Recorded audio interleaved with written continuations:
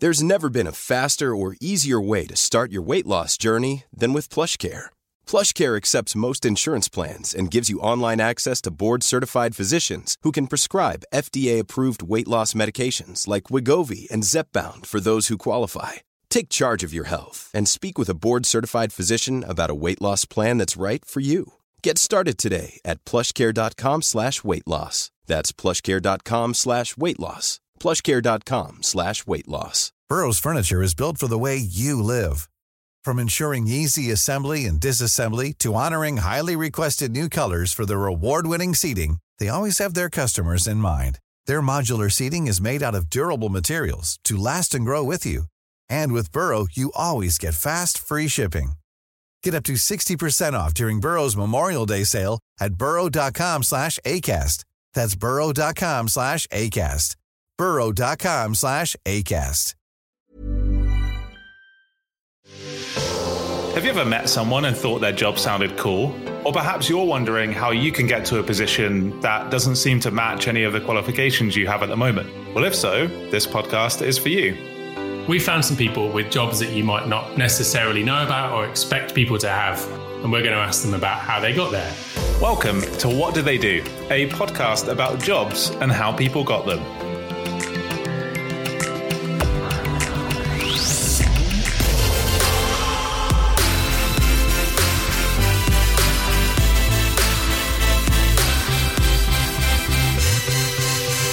Hi everyone, and welcome to this special episode of What Do They Do? In this episode, we're going to recap season 1 of our podcast, where we look back on the 6 different interviews that took place and try to identify some different themes. And we have listened back to them, and we did identify some themes, which is good. It means we've got something to talk about today. And we're going to go through them today before we jump into our second season, which will be starting in early January 2021. Yeah, so the themes that kind of kept on coming up that we're going to talk about is imposter syndrome, network, so building your network. We've got kind of that key person who might have inspired you at some point along the journey, and then a little bit about qualifications, and we'll talk a bit more about that in a moment. So let's dive right in and start with the first one, which is imposter syndrome. Ben, how would you define imposter syndrome? It's been really, I've talked about it lots in the past. And actually, I think you and I have talked about it a lot in different scenarios, particularly around like the work we used to do around presenting and like doing training, like the standing up in front of people in like, why on earth am I the person who gets to stand up and talk to these people? So I just used to think of it as like, how am I still getting away with this? Surely I'm going to get found out at some point. But it's interesting in the interviews we've done, and it came up in particular with Caitlin and Imogen, was a doubt of whether you are the right fit for a role, even though everyone else seems to think that you are. But I've come around to thinking, like, is it a necessary part of the way that we're made up? Because it keeps you striving harder if you do have a bit of self-doubt. I haven't answered your question at all about a definition, but I suppose it's that self-doubt that maybe doesn't have basis if you were to speak to anyone else. Yeah, I think it is really hard I think it's probably different for everybody. And so if I look at Wikipedia, the best source on the internet, there's no other place to look. Imposter syndrome is a psychological pattern in which an individual doubts their skills, talents, or accomplishments and has a persistent internalized fear of being exposed as a fraud, in inverted commas. And I think this probably feels different for the people that feel it. And it's worth saying it's not necessarily a real syndrome as such, but that's just the name that's been coined for it. And I think that this feeling can kind of come and go in waves as well, maybe depending on the project that you're working on or the team that you're in, how long you've been somewhere, even just the way that you are feeling that day. I think this feeling can probably be relatively well linked to your mental health in general and whether you're feeling good or maybe having a low day. But I've certainly felt this through my career, if you can call it that, for different reasons, I guess. But I think for me, one of the important things is being aware that it's there. And also just kind of giving yourself permission not to know everything. It's impossible that you're going to know everything that you need to know to get your job done. You're always going to be hopefully challenging yourself and learning new things as you work on different projects or work with new teams. And I think it is that inherent thing, like what you just said, Ben, where maybe this is essential to how we operate in some way. As humans, we do tend to compare ourselves to other people. And really, the only thing that you should do is compare yourself to you in the past. Because it came up in your interview with Caitlin, which happened. When did you conduct your interview with Caitlin? Just over a year ago, so late 2019. In person, right? In person, yeah. In the same room. And during that interview with Caitlin, she talked about it in the context of, I think it was when she was headhunted for a role, and she felt that like they maybe got the wrong end of the stick. Like, why on earth did they seem to think that she would be suitable for the role? And if I remember correctly, it felt like she was not really going to pursue it because she wasn't the right fit. But in conversation with someone else, they called her out on her imposter syndrome and said, well, why wouldn't you be a candidate for it? And also kind of linking in with themes that come up of like, what's the worst that could happen? Kind of fighting that. So for her, it sounded like having that conversation with someone else who knows her and is aware of her skill set. They were able to get her over kind of missing out on the opportunity and kind of overcoming the imposter syndrome. Because it's one thing to have it, like to have that feeling, but I suppose the next bit is whether it impedes your ability to go on and sort of take opportunities and do what you are actually capable of. I think that's the key thing is if you recognize that it's there, that's a good step and a good way to make sure then that you understand that's what that feeling is. It isn't that you are not capable or that you are a fraud. It's just an internal mechanism kicking in somewhere to give you some doubt about what you can do, I guess. And then hopefully if you recognize that, you can kind of work through it. I mean, that's the thing. Without imposter syndrome as a thing, we would just have a lot of incredibly arrogant people strutting around. Yeah, I think that's an interesting point, actually, because is the opposite of imposter syndrome arrogance? I'm not sure. And there's a fine line between arrogance and confidence as well. I really look up to people who are able to very confidently talk about their achievements, because you should. You absolutely should share things that you've done well and produced, or if you're in a creative industry, you have a portfolio of work, you should want to shout from the rooftops about that amazing thing that you did. And I feel like there's maybe a bit of a trait that's quite British in that as well, and being more reserved, and in general, British people not shouting about things and they find it difficult to hear someone else do it. And so I think we should be careful maybe about saying arrogance is the opposite.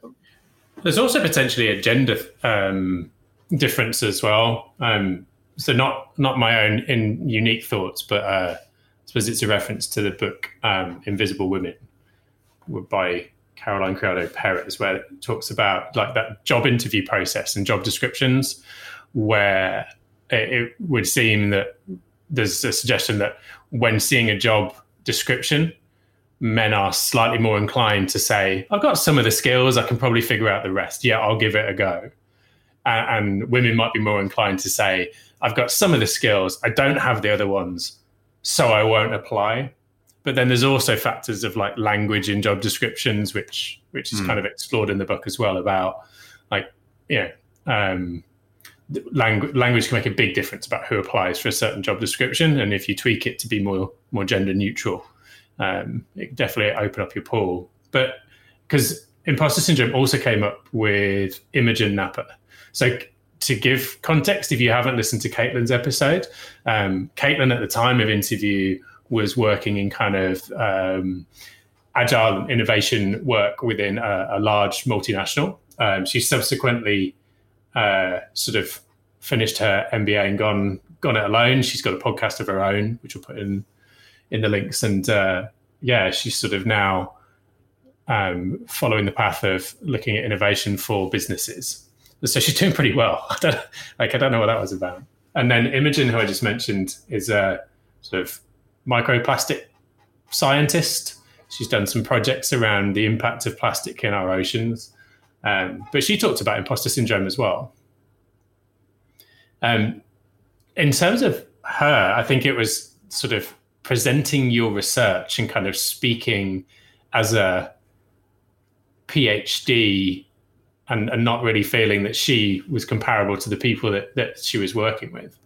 Yeah, I remember her talking about being at an event where she was on the bill with two other people that she had looked up to and admired. And so to be speaking alongside them seemed very strange. But I think it's that moment of reflection where you can look back at that and say, actually, I'm there because I've worked bloody hard to be here, right? And now you're getting visibility to that work. Yeah, it's difficult to kind of, and maybe it is a British thing as well, that I have full faith in everything I'm doing and it's all really amazing. Yes, I'm going to tell everyone about it. That doesn't come across in the right way, or at least didn't when I heard myself say it just then.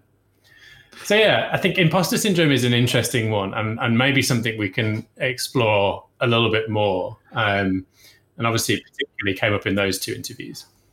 Just to jump back to a point you made a minute ago where you said that Caitlin spoke to a friend who then kind of reminded her, actually, these are all the qualities that you have. These are the things that you can do. Of course, they would headhunt you for this role. I think that kind of moves nicely into one of the other points, which is that key person. In many of the stories that we've listened to, so Caitlin, Lawrence, and Imogen, there has been kind of one person that maybe at the time they didn't realize was pivotal in helping them think about their future or reassuring them that they are capable of the things that they're trying to do. But basically, at some point somewhere, someone either giving them a nudge or consistently over time, that person kind of really cheerleading, if you like, for the work that they were doing, which then had an effect on the journey they ended up taking into the world of work or their career or where their career is finally headed. And listening to them has definitely made me think about who are those people for me. And I think there can be multiple of these one person, if you like, maybe someone when you were at school age, someone at an early point in your career, someone in your current role, perhaps. I don't know about you, Ben. Have you had to think about that? Are there any moments that stand out? Yeah, I have thought about that a lot in terms of, is there that like pivotal moment or person that kind of was relevant to what went on? I can't pin it down to one. So, because I was thinking, does everyone have that? And for myself, I don't think there's a combination of, a couple of teachers that were good, but I wouldn't say they informed kind of what I went on to do. There's some very pivotal moments with my dad just giving me a look that is seared in my memory forever, and those type of things. So for me, I haven't kind of got that one. I mean, Lawrence's one person was when he was at school and was in the kind of the room where you get sent if you're not necessarily towing the line, and someone that showed him respect and that he had respect for, who showed a bit of belief and kind of laid down a few things, a few home truths in terms he could really get on board with, that kind of gave him a bit of belief in himself. So I wonder whether that, if we could maybe back to imposter syndrome, at those moments you were talking about, where those moments when you're not feeling on top form, if you coincide that with the person that you respect who can give you a little bit of a nudge in the right direction, that those factors can come together.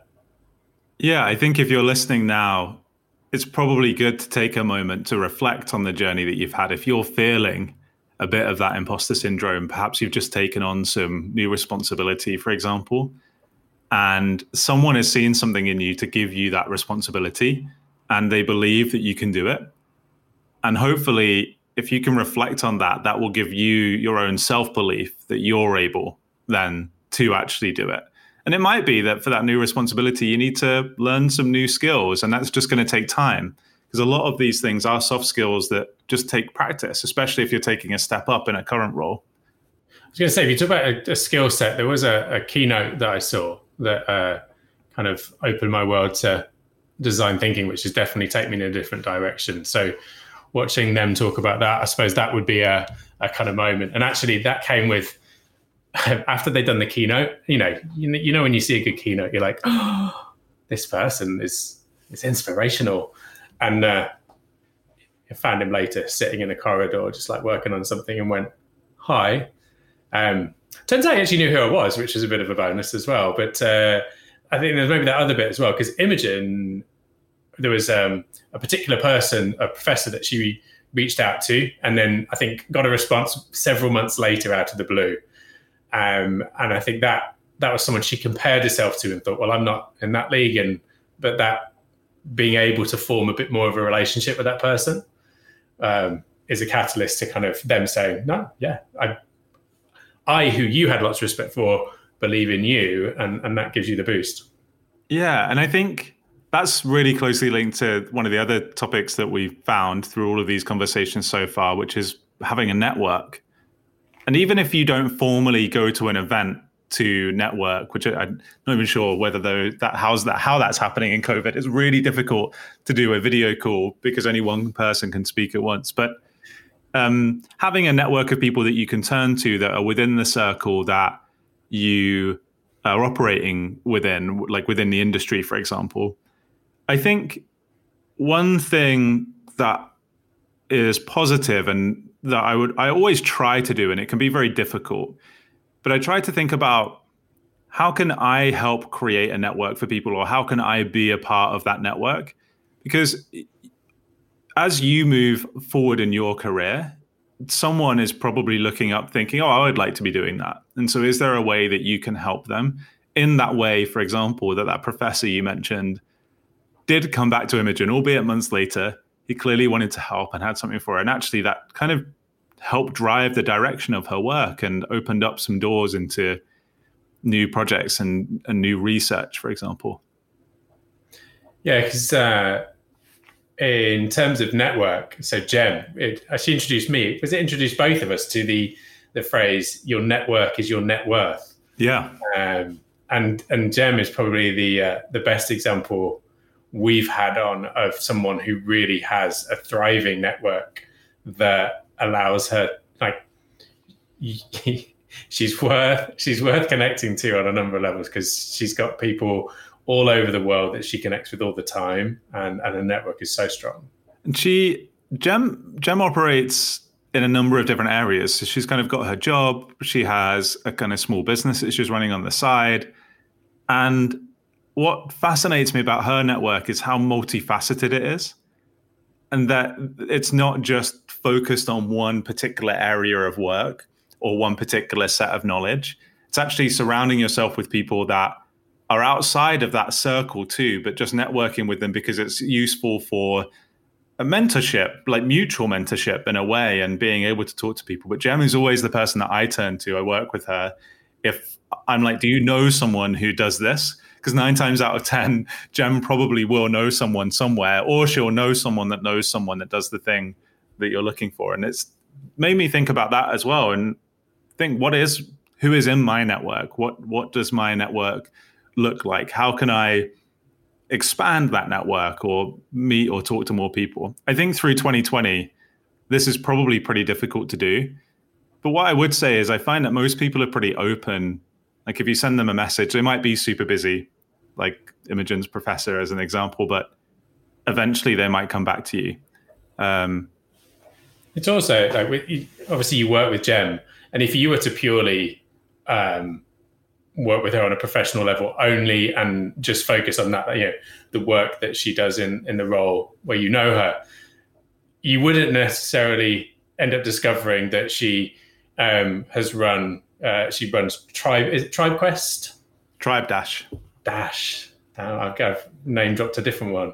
Tribe Dash, where she takes groups of people across the world on trips, or that she's kind of got a few voiceovers out there as well. And I suppose it does start to bring us into our fourth theme of qualifications, in that we spoke to a lot of people who have a main job or role, but that by no means gets anywhere near to kind of all the different things they do. When I spoke to Sam towards the beginning of season 1, he had gone through various different roles in surf magazines and doing user experience design for touchscreen DVDs back in the day, which actually eventually led him to creating an accessibility tool. And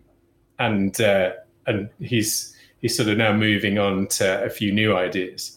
And, the qualifications he had don't necessarily relate directly to what he's gone on to do. And he also surfs as well, for reference. All these different skill sets people have. And it's interesting to kind of connect those together. I think one assumption I had coming into creating this podcast and getting to meet amazing people was that you don't necessarily need the qualifications that line up with your career. For the most part, I think that has proven true.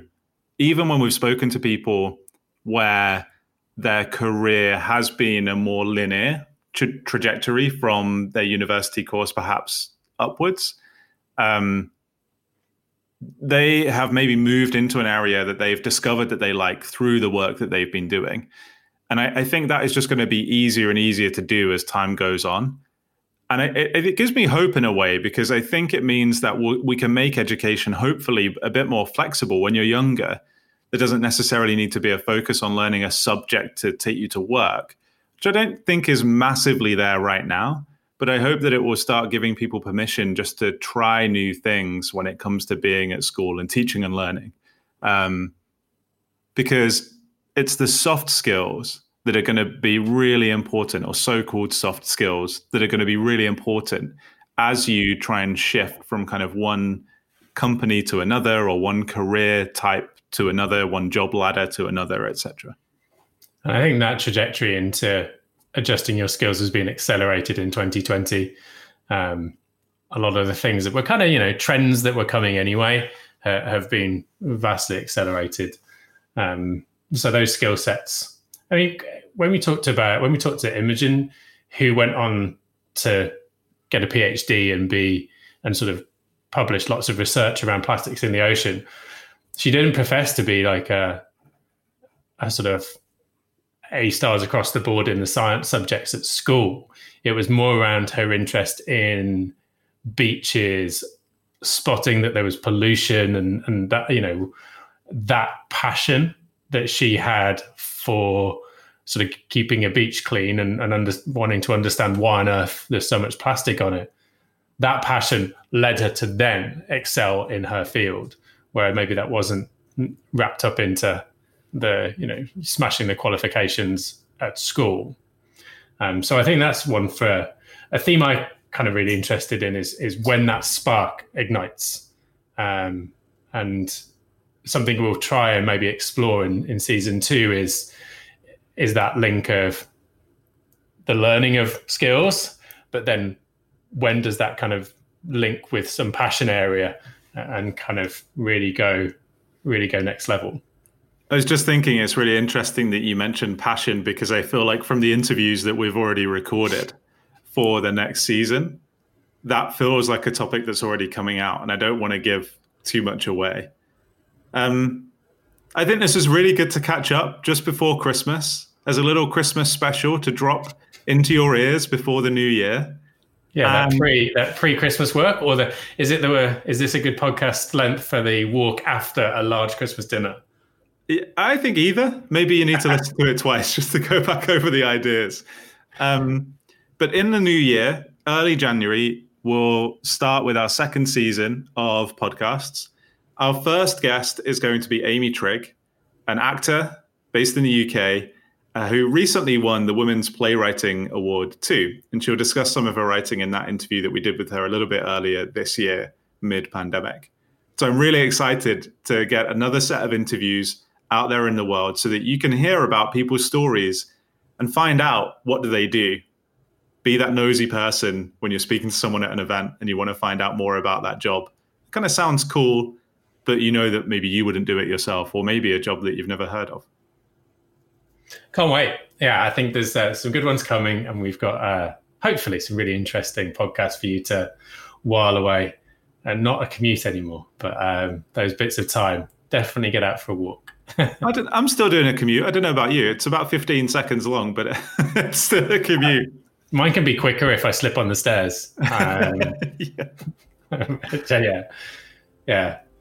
I always thought, oh, well, now I'm working from home all the time. I'll just put the music on or put a podcast on the background, but it gets interjected by regular video calls. So yeah, carving out that time. That's why getting out for a walk and actually moving, because my step count at some days this year is literally 13 steps down the stairs and 13 steps up. Well, after the second season, we will finish with a wrap-up podcast where we go for a walk together and we can record the walk then.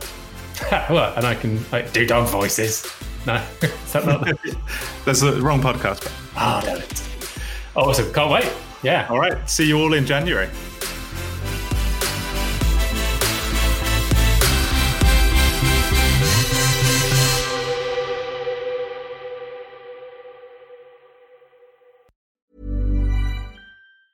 Mom deserves the best, and there's no better place to shop for Mother's Day than Whole Foods Market. They're your destination for unbeatable savings, from premium gifts to show-stopping flowers and irresistible desserts. Start by saving 33% with Prime on all body care and candles. Then get a 15-stem bunch of tulips for just $9.99 each with Prime. Round out Mom's menu with festive rosé, irresistible berry chantilly cake, and more special treats. Come celebrate Mother's Day at Whole Foods Market.